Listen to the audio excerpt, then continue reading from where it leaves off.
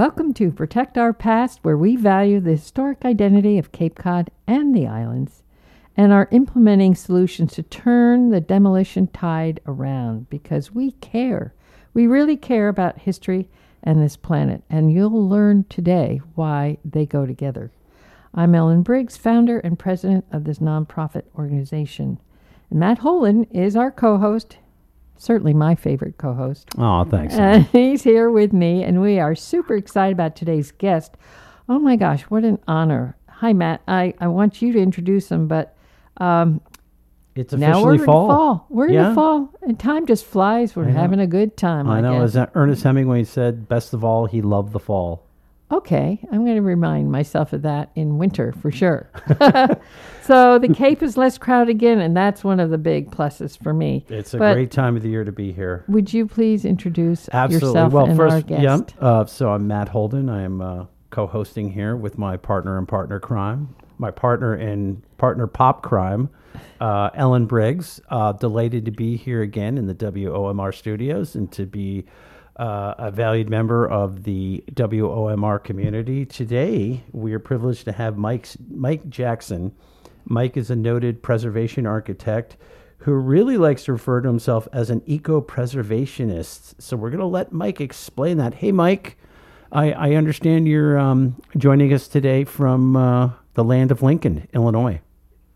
Yeah, I live here in Springfield, Illinois, where I've been for 30-some years and been very active in the preservation community as the State Historic Preservation Architect and then later the head of the State Historic Preservation Office. But I have deep roots across the country. I lived on the East Coast for 5 years, and when I think about my journey, I did really have to go back in my eco-architecture beginning to Earth Day 1970. I was an architecture student on the campus of the University of Illinois celebrating, I had a green flag we made. We made an American flag with green and white stripes on it and talked about eco-architecture. Unfortunately, or fortunately, after that, my career took me into historic preservation, and I really dug deep into the historic preservation ethic. But somewhere around the 1990s, I started to connecting the dots between historic preservation and environmental stewardship. Mm-hmm. And I thought that they had much in common. Conservation was a word we both used together. And I joined the U.S. Green Building Council, and I got dismayed because they were too focused on new construction.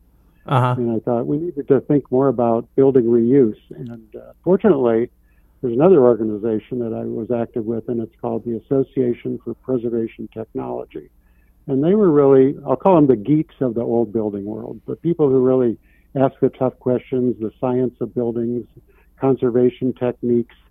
And in around 2000, we formed a new committee on sustainable heritage.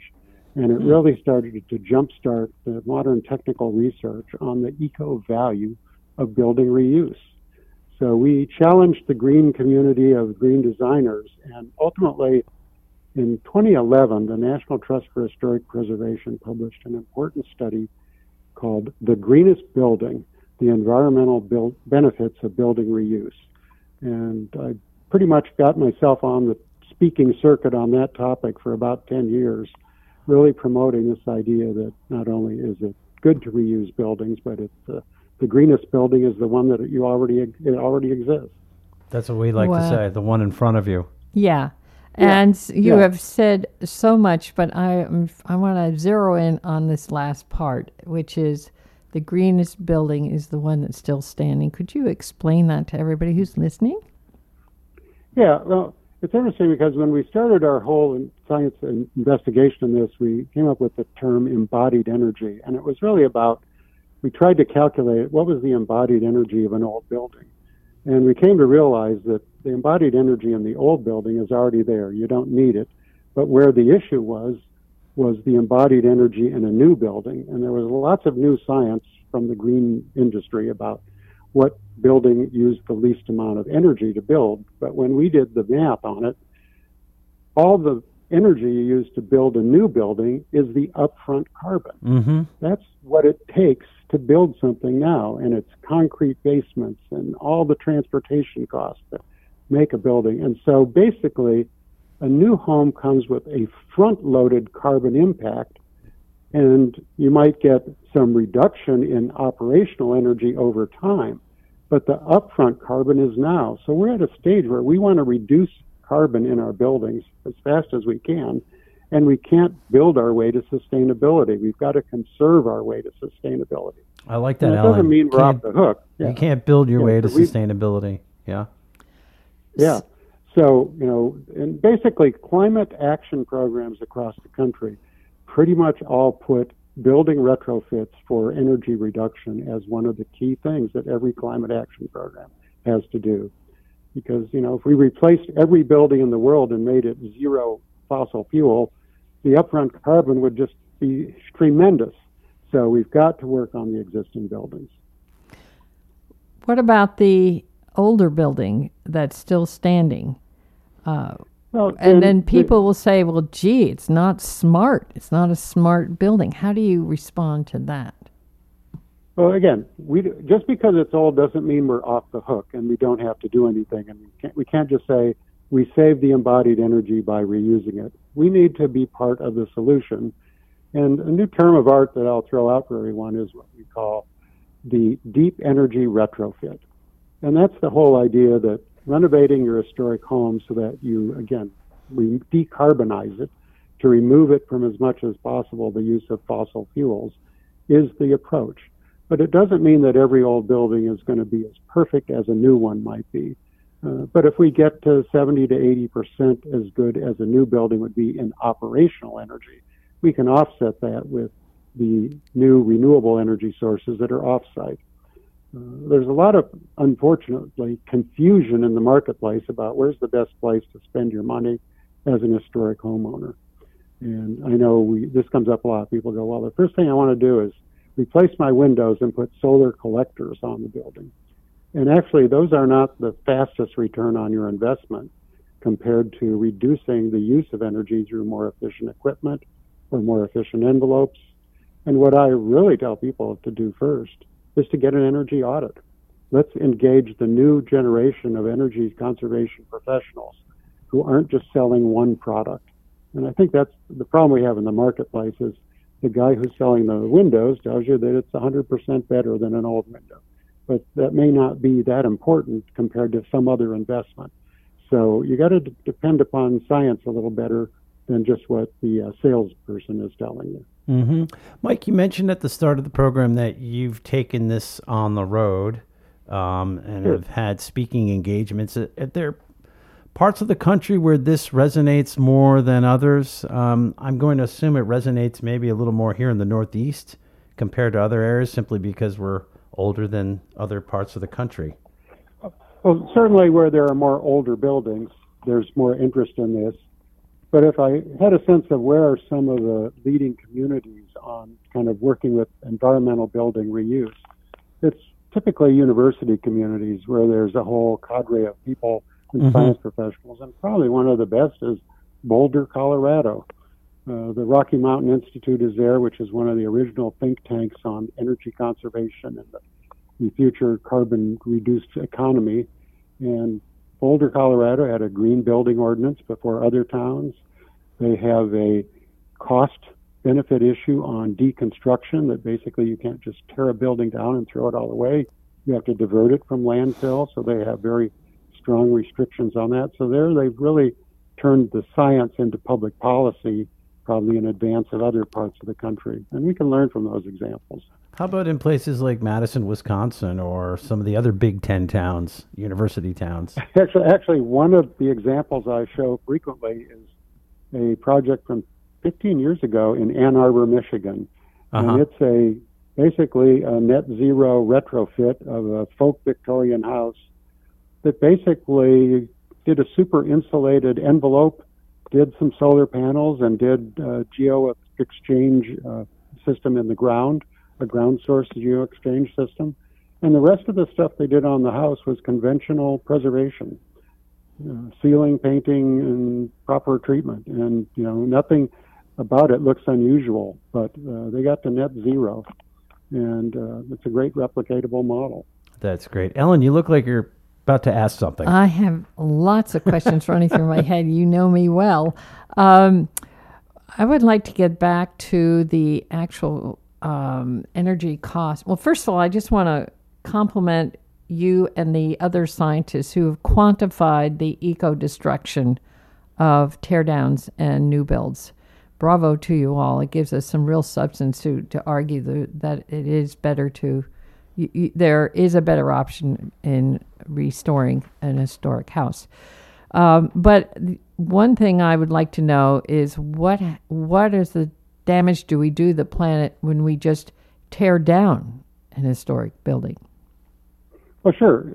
Clearly, the impact of throwing something away is waste, and I've been dismayed to the degree that the eco-value equations gave you points if you diverted the waste from the landfill, but it didn't give you points for reusing the building in the first place. So I think the green building standards have actually been biased towards new construction, which is a problem. But we don't want to waste stuff. That's the inherent idea of reuse. And I think our society has had this term reduce, reuse, recycle for a long time, which was pushed by the single plastic use people. And for the building industry, I think there's a broader term, and that's reduce, reuse, retrofit, and respect. So that's, think about how much do we really need? Reuse things that we can. How big does it need to be? And, what amount do we need? And then for me, it's the retrofit, which is the energy efficiency. And lastly, I throw into the equation respect, which is this whole idea of authenticity of the old building. And respect responds to that historic character, but it's a tricky equation. Every part of an old building isn't necessarily historic. The 1970s kitchen in an 1870s house is probably not an historic part of that Right. house. All the avocado-colored appliances can probably go. But the 1920s front porch might be. That may be old enough to actually be part of history. And so that change over time, what happens when you're dealing with it? And you and the East Coast, you're dealing with 200-year-old buildings. So that's where we all benefit from having someone with the knowledge of historic buildings and what I'll call the authenticity evaluation and making that part of your story when you approach a project.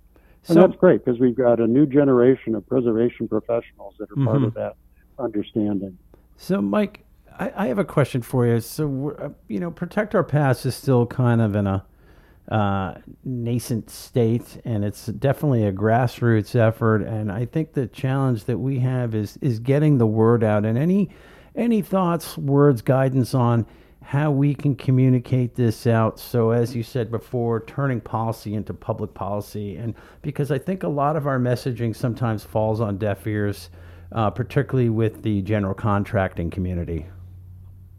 Well, I want to applaud the Protect Our Past for your effort to use videos. You're producing new programming, you've got great content, you've got a great team to produce this. So you're using the new tool of today, and then you can tie that into social media, but you're using this idea of showing people solutions in real time with the video and live and comments, etc. And I know I'm part of that, so I certainly want to applaud you for taking it on. But I must say, in my first meeting with you and looking at all the films that you've done, I said, oh my gosh, I think you guys have the genesis here of taking preservation on film and telling a bigger story. And I threw out the idea, why don't you do a preservation film festival? And I want to say I think Ellen, this idea has been resonating with you. Yeah, we have you Ellen, to thank Ellen, for did that. You hear what I said? Yeah, I mean, we all sort of bow down when we hear your name because you did suggest that at a creative team meeting when we were talking about the films we're doing, and we all just sort of didn't take a breath because we all knew this is exactly what we need to do. And yes, everybody listening, look forward to October 14th at the Orpheum in Chatham because we will launch, thanks to Mike's suggestion, the first ever Preservation Film Festival anywhere. And it's going to be right here on the Cape, and we will showcase our new film, Life Rings, of which Mike is very much a part of. So everyone can look forward to that. These films are 30 minutes. They're not 2 hours or 3 hours or an hour and a half, but we will probably play our other film, which we did last year, which is Love Letter to Cape Cod, because the two really go together. But we had a wonderful time working on this film, and we're really much looking forward to showing it to everyone. Again, we have Mike to thank for this. Right. And Ellen, this is probably a good time to remind folks, WOMR listeners, where they can get more information about Protect Our Past. Yeah. www.protectourpast.org. And on there you'll find everything you need to know about us. And you'll also be able to have access to the film Love Letter to Cape Cod and our pop reels, which are really fun little tidbits of history and stories on the Cape. And they're, 60 seconds, 90 seconds, so much long, and they're on YouTube as well. And we have solutions that we're working on. Who do you call catalog when you're having to restore a house? Because I have been restoring a windmill that you all know about, and I would have loved to have had that catalog to help know. It's like Pop Ghostbusters. Yeah, right. And we also send people out, experts, architects, to look at older houses and educate people what they have before they decide what to do with it, hopefully not tear it down. Mm-hmm. It's education and it's fun. We meet the most interesting people, including our guest, Mike Jackson. Right. And folks, while you're visiting the website, don't forget you have the option to become a friend of Pop. Yeah, and they help support these films. And other solution projects that we have on the docket. And we'll take any amount on the offering plate. Yeah, sure. It starts really at $25 and goes up at whatever's comfortable for you. We don't want to make this an elite organization. It's for everyone because we all care about history, hopefully. That's right. Everybody can pitch in. Yep. So back to Mike. I want to go back to one of your 4 words: reduce, reuse, recycle, and reduce, reuse, restore, retrofit, and respect. Retrofit. How's that for alliteration? Man, oh man, I thought I knew this, right? Thank you. Sorry, Mike. The 4 R's. The 4 R's. Let's start with reduce. Let's encourage people about the value of reducing. It's interesting about the house size today. The average American house seems to be increasing in size while the average American family is decreasing in size. And then at the other end, you have this tiny house movement, which is really a camper. But I'm thinking that maybe the 1,600-foot Cape Cod is the house of the future. Big enough to live in comfortably. What's the scale of the family? Can we add on a wing or something like that? But when we look at over time, it really does come down to that. How big a house do we need? I think it's kind of interesting that, Warren Buffett, one of the wealthiest people in the world, still lives in his 1960 ranch house he built at the beginning of his career. And he's never changed it. And, kept it up and lives in that scale. And so, he's basically saying, how much house do you really need?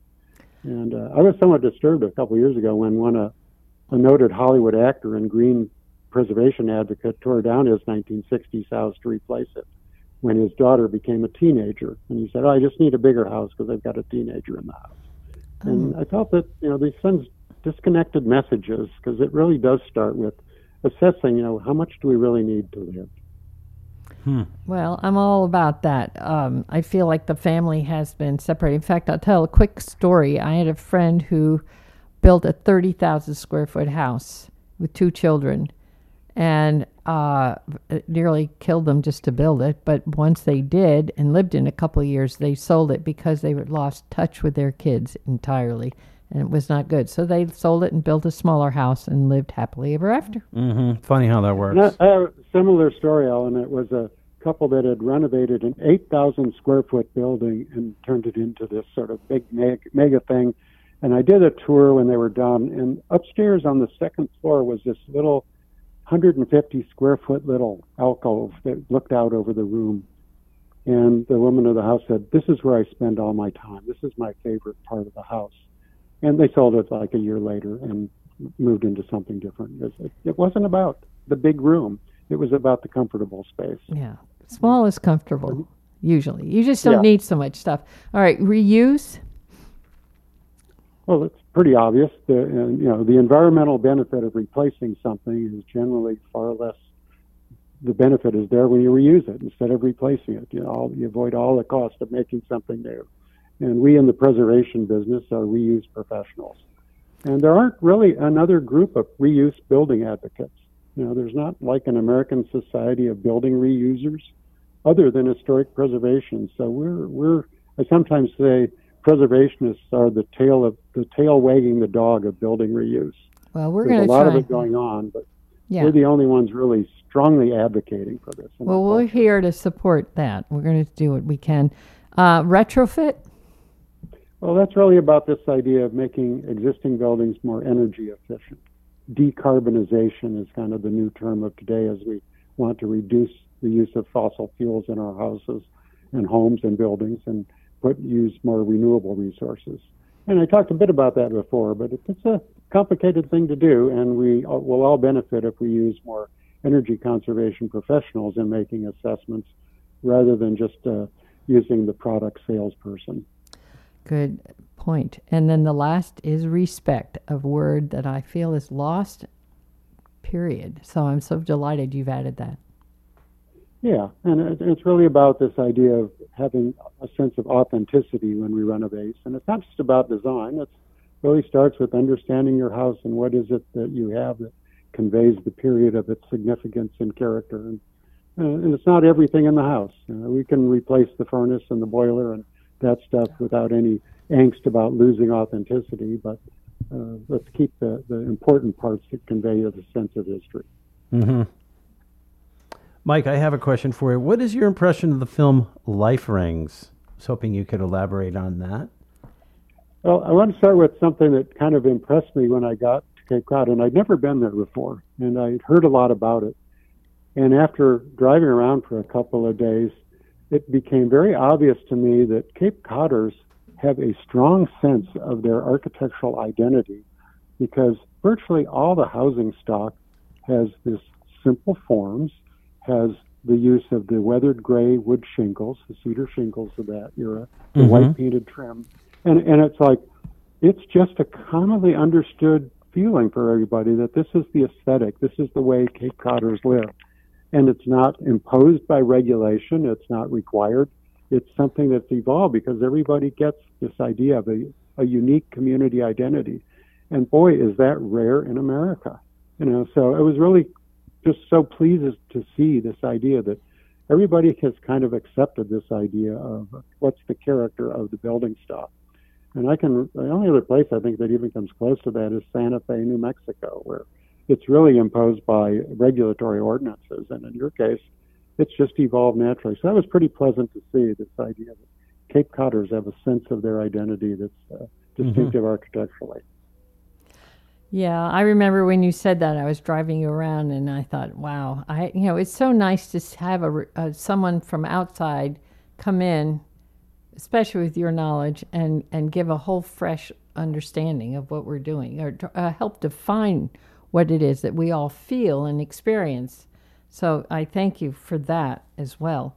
One thing I'd like to be sure we cover is the wood, that the value of old wood versus new wood in terms of maintaining the structure. Could you comment on that quickly before we run out of time? Oh, yeah. I mean, in terms of the structural systems of our buildings, our ancestors, when they built, used wood that came from old growth trees, and they have a much tighter level of growth rings than what I call today trees grown on steroids.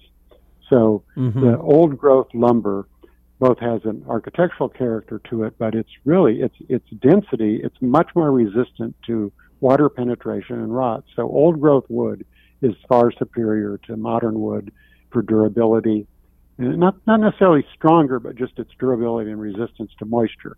And that's the key thing. And we find there's now a premium for that in use. And we've even reached a point where now they're salvaging old logs that have sunk in various places of the world to find old growth logs that no one had used for hundreds of years because they have that value. And we're not making old growth lumber. We're not growing any more old trees to use. So that is not available. So every time we throw away something like that, it's not replaceable in kind. Mike, And when I did don't know. I'm sorry to interrupt you. When did this whole trend start with this quote unquote fast growth wood? I guess it was post World War II when the building Yeah, explosion in occurred. general, we advanced the science of plantation growth trees and trying to allow trees to grow faster. And there's certain uses for that kind of wood, but for everyone who's been following the story of the Notre Dame Cathedral, they had to scour all over France to find old growth oak trees to get the exact kind of old growth lumber to recreate the timber frame of the top. And they literally scoured the entire country to try and find enough trees to come up with that, to put it back the way it was. And they had the resources to do that because that stuff is rare. And, so don't throw away the rare things when we can. And particularly interesting to me is, of course, the windows. Oftentimes windows were made in the early 18th century or 19th century with that old growth lumber. And so it's available in our buildings, and we're replacing windows that have lasted for centuries and placing them with windows that'll last for decades. And, I'm a big advocate for secondary windows, storm windows, to instead of replacement windows because of that. Yeah. Ellen, our programming time is getting small once again. It's amazing when we get on a roll. Time flies. Yeah, we have such a good time with our guests, and especially Mike. You're so interesting, and we could go on and on and on with more questions, so we may have to have you back. But everybody will get to meet Mike at the Preservation Film Festival on October 14th at the Chatham Orpheum. So I get your can't tickets. It's going to be amazing. It really is. And Mike is... we're going to drag you up so you can talk to people, Mike. We did that last time you were here, and you were wonderful. So we're going to just Ellen's get ready. going to wear the Life Rings costume, so we don't know what have it is one? yet. But, Oh gosh, I just I like the sound of rings, but I don't know. Well, about better than wearing- jumping out of a cake, right? Yeah, well, that's your job, right? I don't know. I think it's my turn for the quote this week. Yes. And again, and thank you, Mike. It's just been so wonderful to have you with us, and we look forward to seeing you soon. Thank you for letting me part of the Cape Cod scene. Enjoyed my trip. Yeah, thank you, Mike. This has been great. We're not done with you, Mike. We're going to have a lot of fun ahead, so hang in there. I look forward to it. And so why don't you go ahead and finish up with our quote? Folks, we always close every program with a quote by John Sawhill. In the end, a society will be defined not only by what it creates, but what it refuses to destroy. Think about it. Until next time, see you soon.